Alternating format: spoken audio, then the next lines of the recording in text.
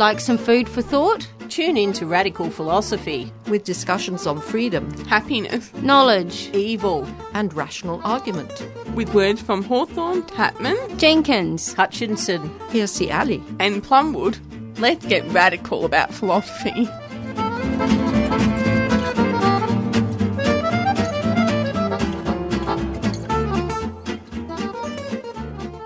I'm Sue Dodds, and you're listening to Radical Philosophy on 3CR Community Radio 855 on your AM dial.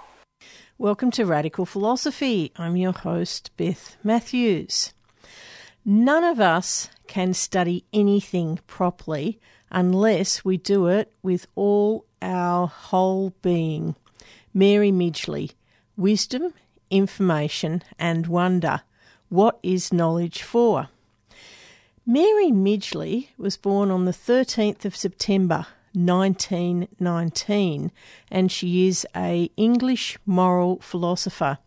She was a senior lecturer in philosophy at Newcastle University and is known for her work on science, ethics and animal rights.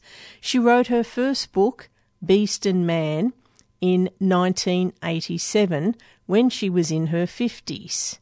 Subsequently, she has written over 15 other books. She has written about what philosophers can learn from nature, particularly from animals.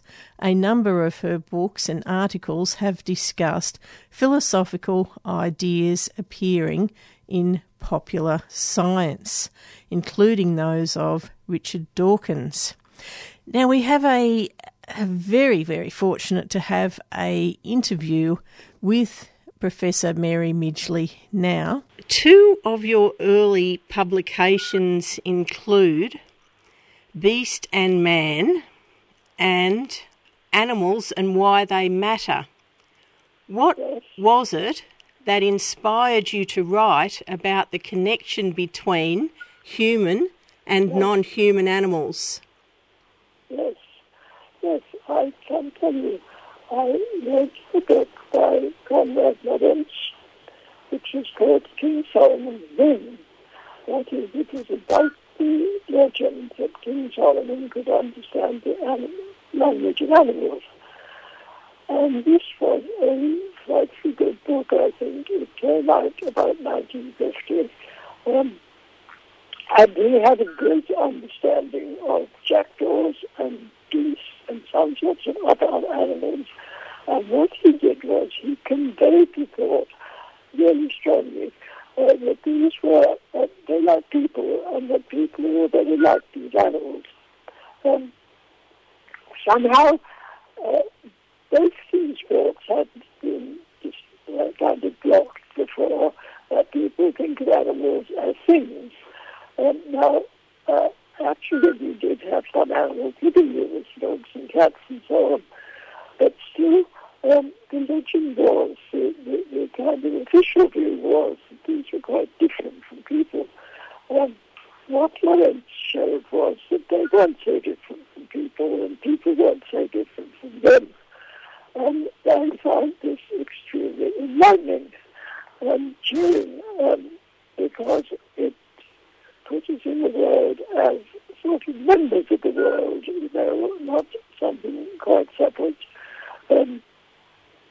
It made us see as kind of relations. So I got that idea strongly into my head at that time, and it made it much nicer for me looking around at the animals and at the people, thinking that they were akin to each other. So I continued to think about this because there are all sorts of situations in which animals and people clash and get across each other, and I thought that was very distressing. Could you tell us about your book, Beast and Man? Yes, well, yeah.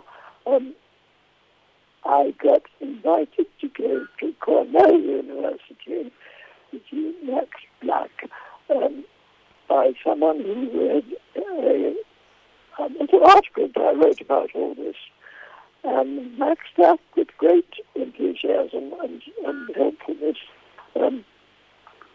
Got in a whole lot of people to talk to me, people with all sorts of different specialities, anthropologists, and social scientists, and also physicists and so forth. So I spent a very busy week at Cornell talking with all these different kinds of people about animals and their relation to people. After which the Cornell, the people who read books at Cornell asked me to write a book. So I wrote a book about all this, which was Beast and Man. And it really didn't go down too badly. It was at a time when a very different thing was on the front of everybody's mind, was sociobiology, which was the kind of line which Dawkins sowed later on.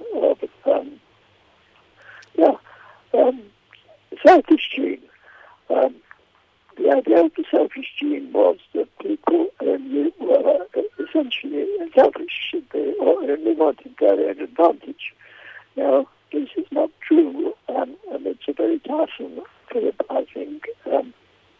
But the way in which Lorenz showed me the way around this was by saying that animals are not, in fact, completely selfish either.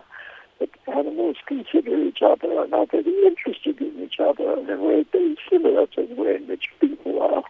So it would be very odd if human motives were only selfish, seeing that we have come up by the same staircase that the animals have, so to speak, that we have evolved to have these quite complicated motives which other animals have. You see, it would be clear, wouldn't it, if either we or animals were completely occupied with planning for our future advantage. It would be very odd if we make such a mess of it, both us and the animals, that we do it so badly. Whereas what we're really doing is something more complicated than that, wanting to fit in with the life that's around us. And the life that's around us, of course, is the same life that's around the animals.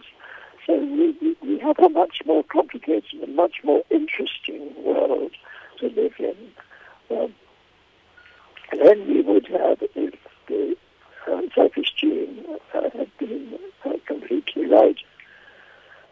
Can't we make moral judgments? Now, could you explain a little about this? Oh, can we make moral judgments? Yes. Yes. Yes. The point of that is a lot of people have the idea that we can't make moral judgments, and they complain that it's judgmental if somebody judges somebody else. Now, I think this is a very odd thing to think. I started that book by explaining this little story, which was that one of my students in a discussion said, but it's always wrong to make moral judgments, isn't it?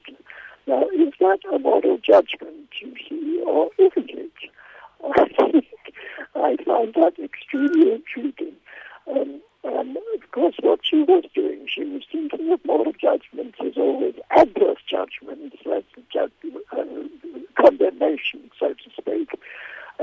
But of course, in order to think like that, you have to think that there is other occasions when you judge somebody, do you right or wrong? You can't have them only one way. I think that the interesting thing that's happened here is that people are, of course, very struck by how badly it works if somebody's condemning everybody else. Condemning them, you have to think that you're right.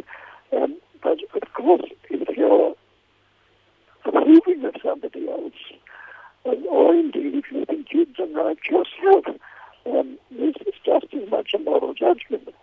As sort of skepticism here, which is actually quite unreal, that people are trying to get rid of a whole enormous tract of human life, which involves, among other things, thinking that some acts are right and some are wrong.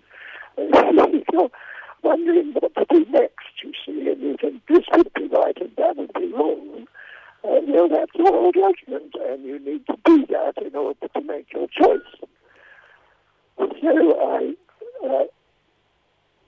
kind of followed that thought out from the moment when the student said so very certainly, but it's always wrong to make moral judgments indeed.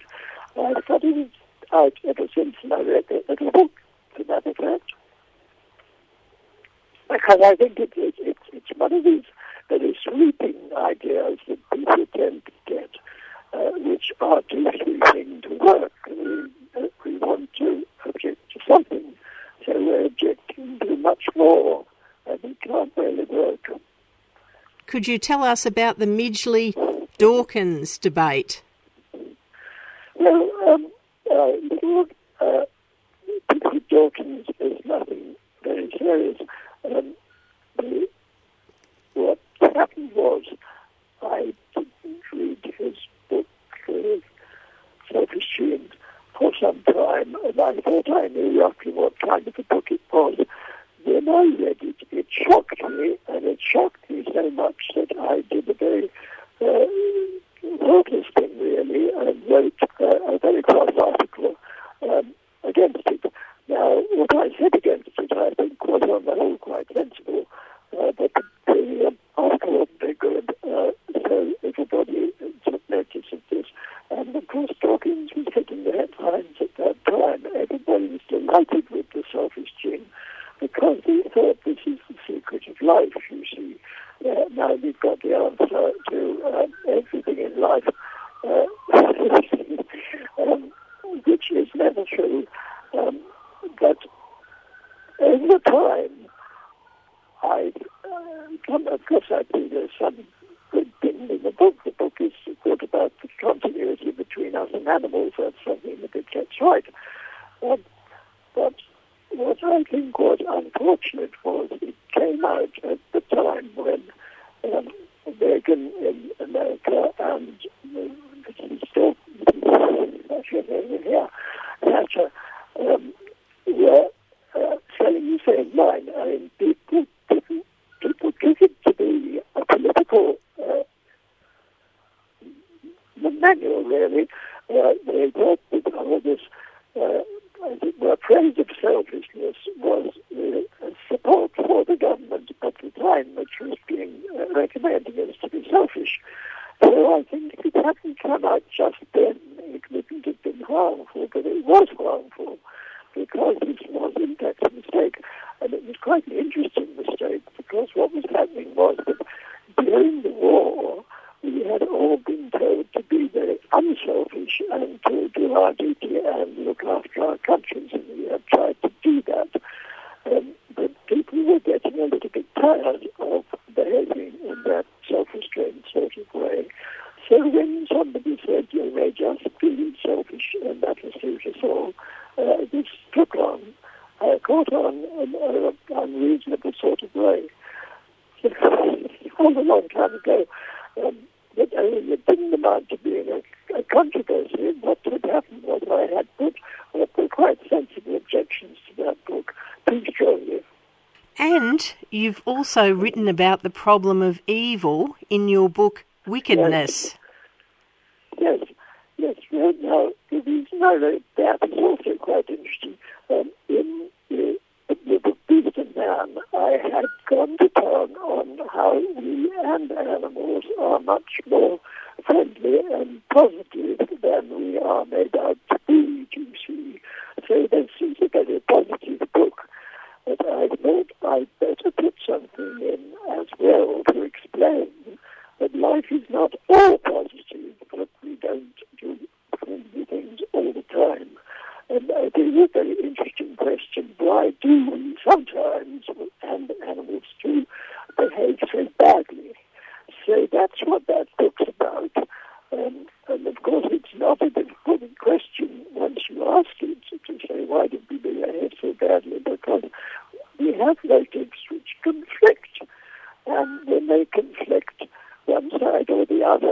going to turn out badly.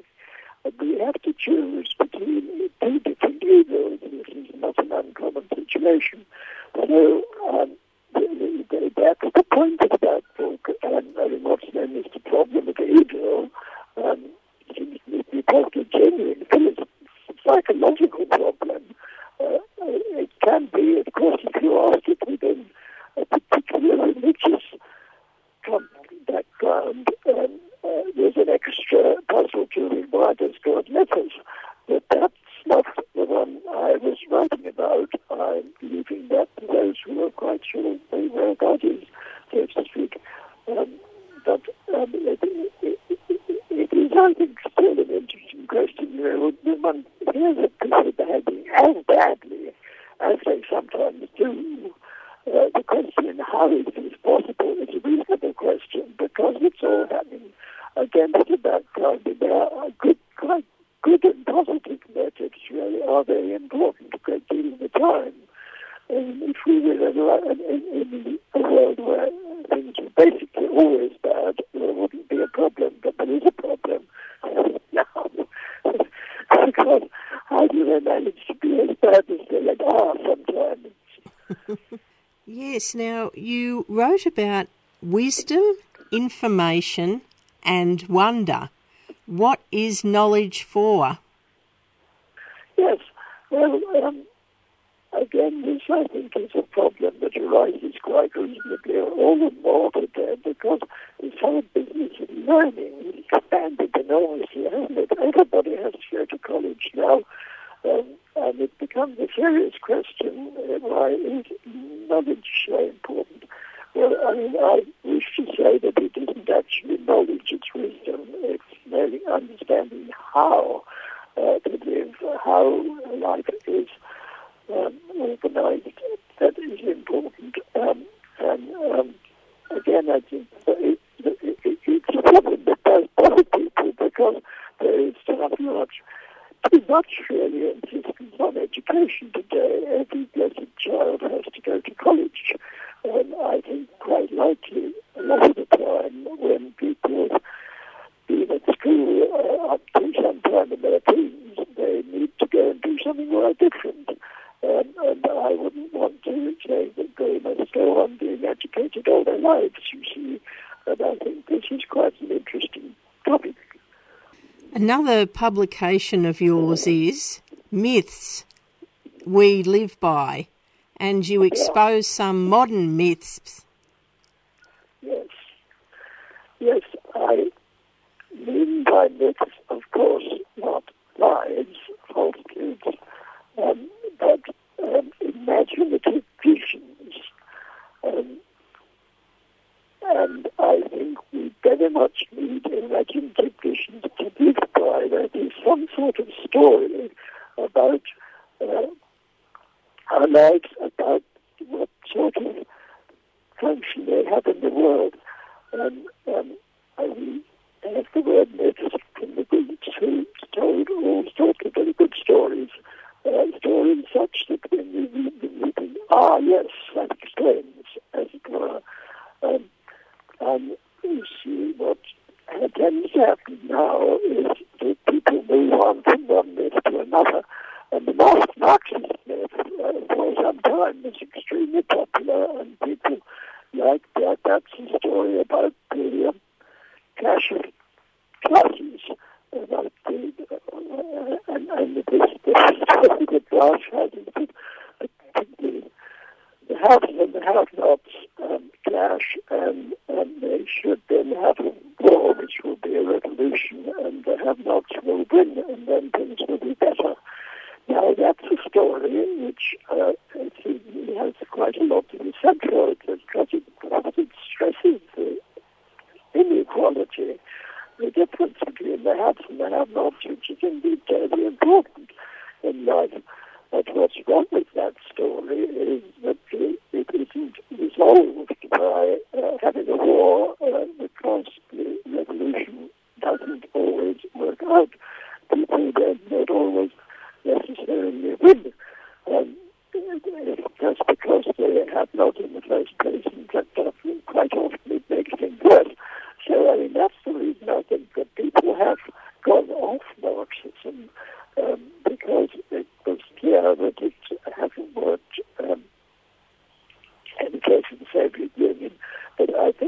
unfair on Marx, really, that people feel that disproved Marxism, because the Soviet Union was a mess before it ever got to be a Soviet Union. It was just despotism, and it didn't have a proper civilized organization at all. So what happens to a lot of myths, stories of this kind, is that they do have a good bit of truth in them, but you can't put all your money on one of them. You can't expect it to tell you everything. And I think that's what happened about Marxism. But now instead of that, what we seem to have is to call them neoliberal myths, which is that if everybody is as selfish as possible, then everything will come out right in the end. And of course that's no more true than the Marxist story. So I don't think we've got it right. One of your most recent publications is Are You an Illusion? An illusion? Are you an illusion? Yes. Well, because somebody who's quite an eminent physicist was telling this bizarre story that we aren't really there, that we are illusions. Now, I don't think you can make any sense of that, and I don't think he made any sense of it. It's somewhere to go if you start with a dualist view of life, if you think there is matter and spirit, and then you decide that there isn't spirit. Now, so there's only matter, there's only chemicals, really, physical stuff. The question is, if I am an illusion, who's having that illusion? If you don't have people, conscious people, thinking about it in the first place, the question of who is really there can't arise. I don't think that who put forward this right suggestion really thought it through, and I don't think anybody else has thought it through either, because in order to have an illusion, there's got to be somebody there who's conscious, so you've got to have some consciousness, so you've got to have a conscious person, to say that these conscious people aren't really there is just empty. And I don't think it's any great surprise that those people have these thoughts, because they are in the habit really of thinking about matter. They are physical scientists, and of course that's fine. But that, in order to be doing that, they have to be conscious people. So the inner person cannot be got rid of. This is an attempt to get rid of the inner person. But I think, you see, it's an example of really bad philosophy, and a lot of really bad philosophy is going on all the time. That is, we have a philosophical background to the rest of our thought. We have some vague notion of how the world is, and if it hasn't been well thought out, then we shall never get a very sensible view of the whole. Children need to do philosophy a lot earlier than they do. There's a rather splendid organization called Philosophy for Children, which takes the trouble to work with kids from about 5 onwards. And it isn't a matter of teaching them to read books about philosophy, it's a matter of teaching them to ask each other questions and listen to the answers. And you see, part of a whole class of children are all thinking what the answers to questions are. They all give separate answers, and nobody says your answer is wrong. They all say you should find out the use of this particular way of thinking. This, to great surprise, makes kids better actually at doing ordinary work as well. So it's becoming